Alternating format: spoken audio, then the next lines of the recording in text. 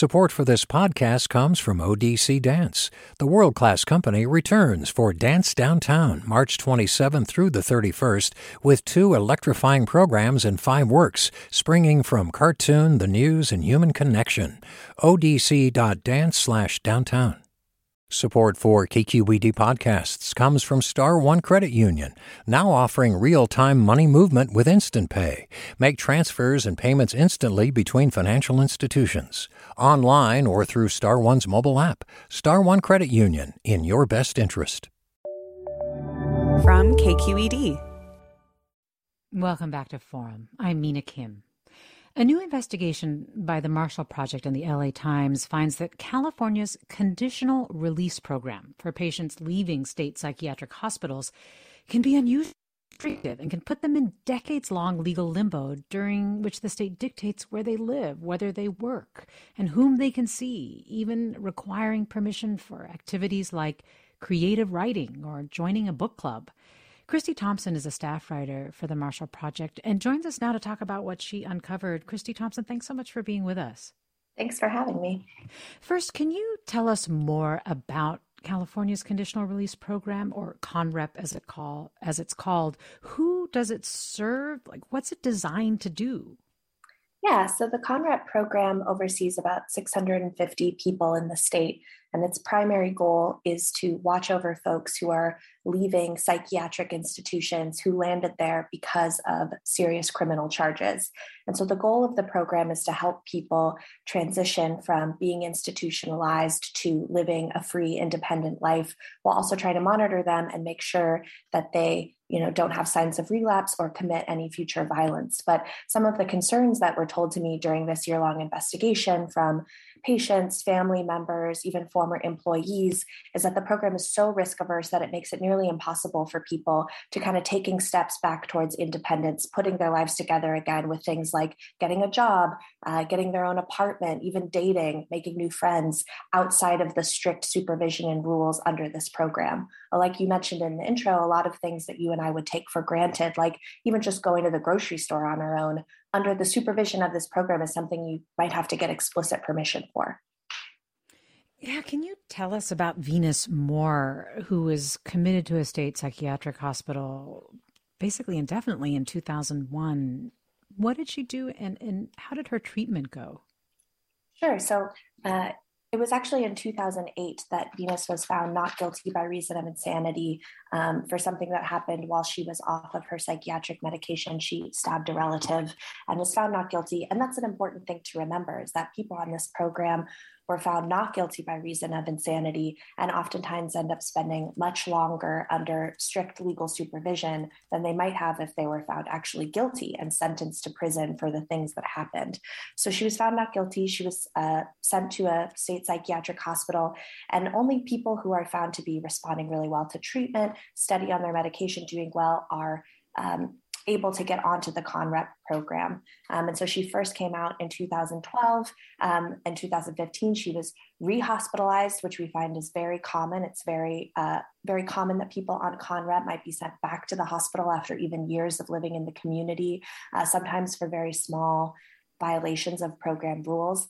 And then in 2019, early 2020, while the pandemic was raging, her family had a safe place for her to live, but she had to live locked inside this residential care home for seniors. She couldn't have a job. She had to live on Social Security. And what was interesting to us about her story was that in last winter, a judge actually did something very unusual and intervened and took her off of the CONREP program before he actually did what's called restoring her to sanity, which is finding that she can be free of all legal supervision. But the judge basically said, you don't need to be under this strict supervision anymore. You can live in your own apartment. You can get mental health care in the community. And she did that for about 6 months. And according to a psychologist report, it went very well. She was doing very well in the community, being able to, get her own mental health care on her own and living with family and living a more independent life. And then this summer, right before we published our story, she was fully restored. And that was about 13 years after she was found not guilty by reason of insanity.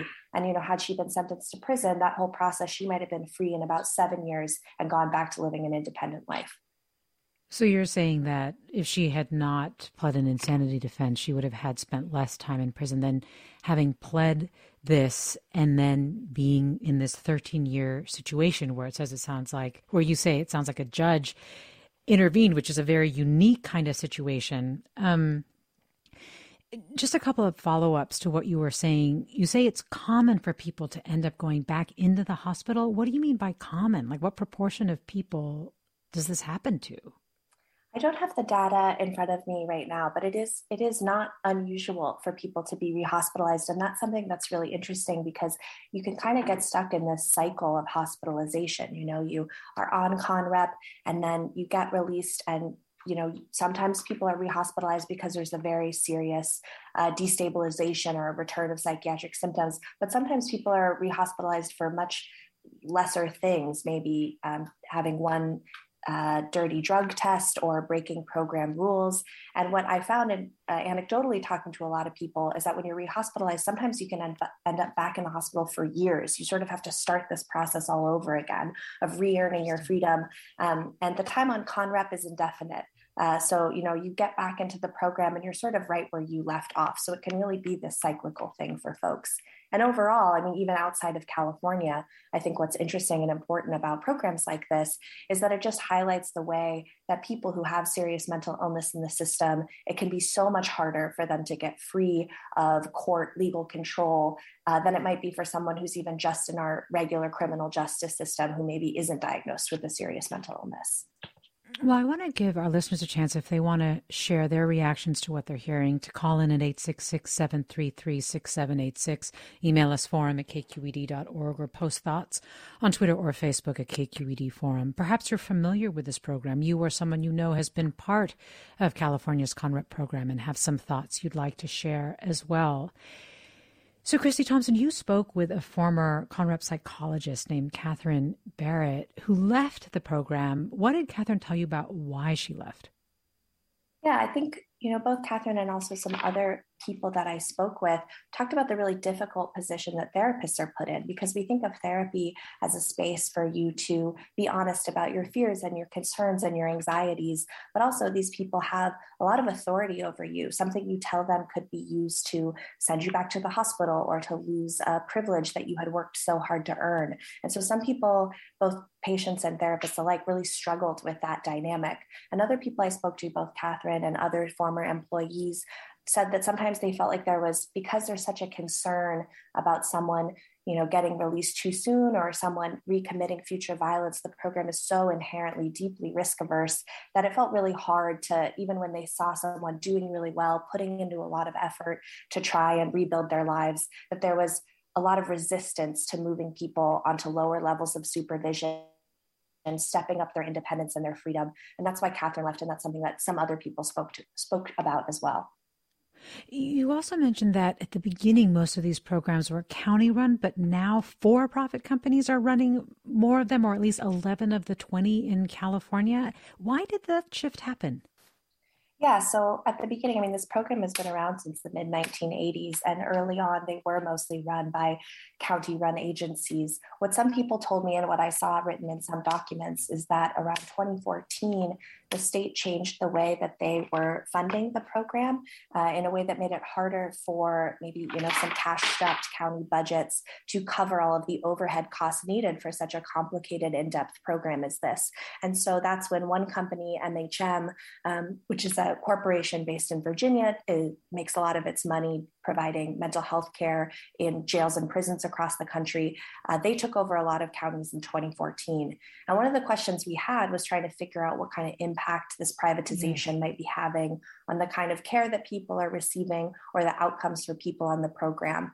And unfortunately, a lot of the data that we would have looked at for that is private because of health privacy laws. The numbers are too small for them to be able to tell us what it is. So we can't know for sure what impact this is having. But we definitely heard a lot of concerns from clinicians or people who study privatization about inherently what impact it has on the kind of care that people get or the decision-making process when there is a profit motive involved, that these are companies that are trying to make money off of providing these services. And that they're a little bit more abstracted from the community that they're serving, that they're a corporation rather than, your own county mental health agency.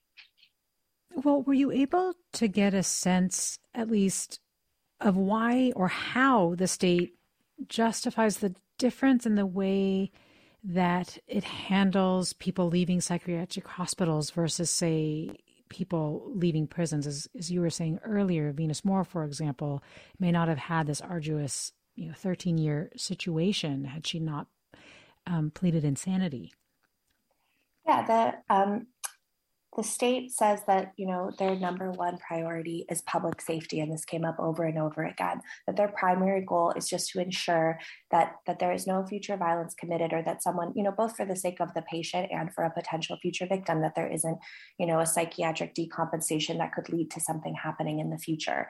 And they really measure their success based on their recidivism rates, how many people are rearrested once they're released under the supervision of this program. And it's very low. I mean, they didn't provide the actual underlying data, but they claim that it's as low as 3% of people on this program are rearrested after 1 year in the program. But the question that came up in a lot of our interviews is, what about some of these other factors about looking at how successful a program is? How many people on this program are able to get jobs, are able to reunite with their family, are able to live independently, maybe have a relationship? That those kind of metrics haven't really been looked at. How long are people staying in this program? No one's really looking at those metrics about how effective they are in really providing holistic mental health care. And something that more nationally came up is that there is a real public and political deep nervousness and risk aversion when it comes to people who commit crimes because of a mental illness, and that it's even greater than maybe our nervousness and uncomfortableness with someone who commits a crime not because of a mental illness. And that oftentimes that risk aversion, that greater risk aversion, is not necessarily based on data, not necessarily based on a greater risk of violence, but rather a sort of political understanding and sense of mental illness and people's unpredictability. You're talking about bias here, bias against people with mental illness playing a role? Yeah, I think sort of the vast difference in how we treat people who are deemed quote unquote criminally insane versus someone who might be committing a crime not because of a mental illness, and how differently we treat those two systems, and whether that is based on research and data, or if that's based on also a little bit of the public nervousness around cases like this. You also cited that there was an extreme case that prompted lawmakers to create these more stringent supervision guidelines. You referenced that the system was sort of in the wake of a crime where a man convicted of sex offenses murdered a toddler weeks after getting out of a state prison. What role do you feel like that played, and do you feel like we're still sort of operating on that too? Right. So that was a case from the late 1970s that, when I spoke to people who were involved in creating this CONREP program, said it was this case and cases like that sort of extreme, I mean, the most awful case that you can think of, that really spurred the statewide effort to create this more statewide, stringent, standardized system of supervision. And that those, violent sexual related offenses were a really big part of those early conversations in shaping this program. But then it's important to remember that most of the cases that people are handling with, certainly some involved violence, but most of them were not these kind of extreme, sex related violent cases. And so those kind of extreme cases are what shape the policy, but then those policies are playing out for people who maybe had very different offenses, different charges, much lower level crimes. So, and I think what we were really interested in this story is that there is a very real concern for public safety. And it's a really difficult, maybe impossible balance and tension, which is, how do we as a community, as a public, want to balance this real concern for public safety, but also concern for the liberties and rights of people who have serious mental illness, who might have done something violent in the past, but then put a lot of work in to stabilize since then. And I think that's a question we've been asking in the criminal justice context in the last year, when there's been a real reckoning over our prison system, our sentencing. And I don't think those questions are being asked as often in the mental health care system, but I think they're starting to be. We're talking with Christy Thompson, a staff writer for the Marshall Project, about her new investigation into California's conditional release program for people leaving state psychiatric hospitals. You're listening to Forum. I'm Mina Kim.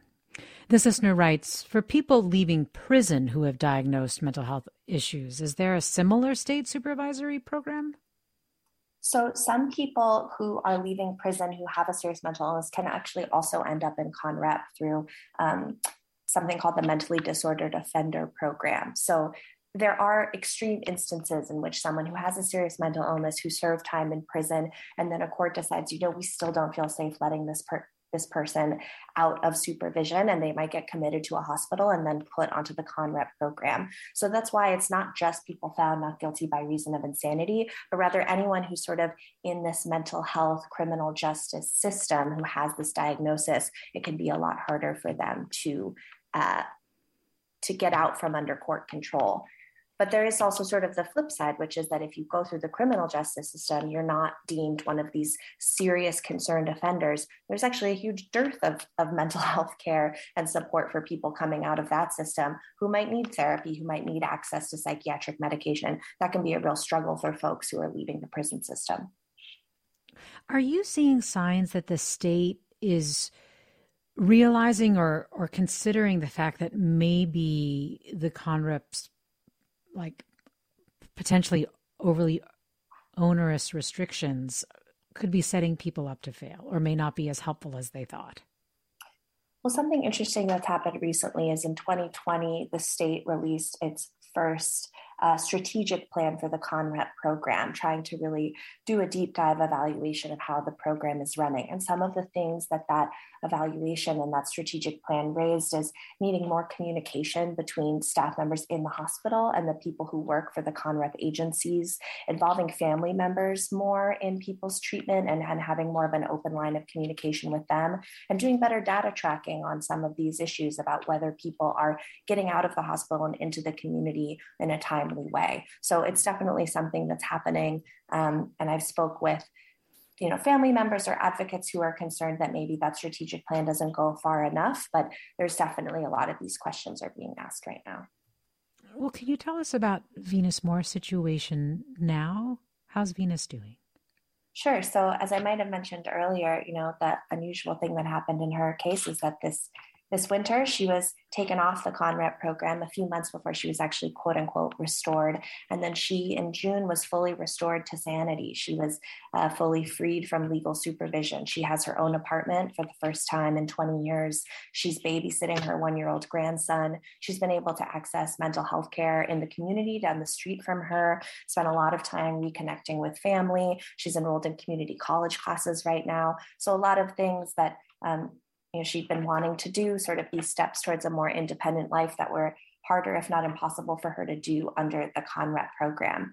And something she said to me that really struck me was this idea that, if I sleep in one day, it's not going to be construed like I'm depressed. I think what's also interesting to me about this system is mental illness and symptoms of mental illness can be so subjective, right? What seems like a unreasonable level of anxiety over a bedbug infestation, if someone has a diagnosis, that could be seen as pathological, whereas if it was just me who has bedbugs, then maybe that's not seen as concerning. So this idea that when you're in this system, even kind of common things, people are just always sort of examining them and looking to pathologize them. And that was interesting to me of what it's been like for her since she's been restored, is not having to have that concern.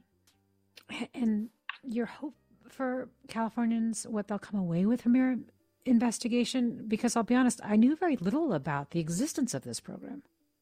Well, that makes two of us. I started looking into this program a year ago when I was looking at how psychiatric institutions were responding to COVID-19. And it was a patient there who said, you should really look into what happens after people leave the hospital. And I found this whole system that I had never read about, never knew about, this whole kind of other parole probation system for the mental health care system. I think what I want readers to take away is to be sort of asking, where do we want the balance to be between a concern for public safety and the rights of people who might have a diagnosed mental illness, and also be asking a lot of the same questions about our mental health care system that a lot of readers have been asking about the criminal justice system. Well, thank you, Christy Thompson. Thanks for listening to Forum.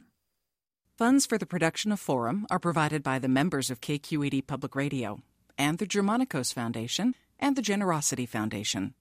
This is Barbara Leslie, president of the Oakland Port Commission. Oakland International Airport, OAK, is proud to bring you this podcast of KQED's Forum. When you're choosing your next adventure, the smart and convenient choice is to fly the East Bay Way from OAK to destinations across the USA and Mexico. And when you return home, tune in to KQED, always bringing us remarkable stories about who we are and where we live. Enjoy today's episode of Forum. I'm what you might call very good at hide and seek.